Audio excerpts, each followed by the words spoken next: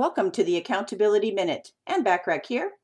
In my work with business professionals over the many years I've been coaching, I find that they often say to me that they have prospects that they haven't followed up with for whatever reason, or they lost track of some of the referrals people gave them.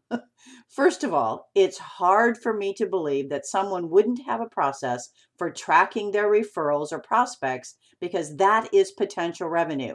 But apparently this happens, and probably more than it should.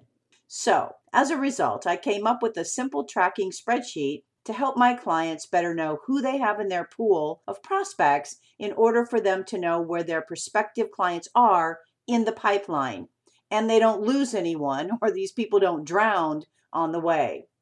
Did you know that according to the National Sales Executive Associates, they said that 48% of salespeople never follow up with a prospect. 48%. 25% of salespeople make a second contact and stop. 12% of salespeople only make 3 contacts and stop. Only 10% of the salespeople make more than 3 contacts.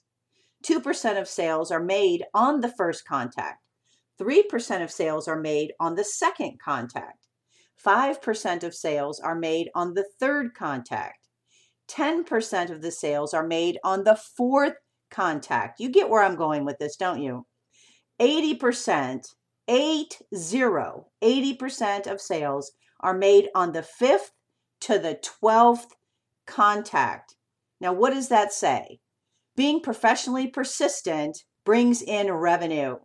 To download my complimentary referral tracking spreadsheet to help you increase your revenue so you can accelerate your results and nobody is drowned in the pool, go to accountabilitycoach.com/referral-tracking-workbook. And remember to take advantage of the many complimentary business tips and tools when you join my free silver membership on accountabilitycoach.com. Thanks for listening.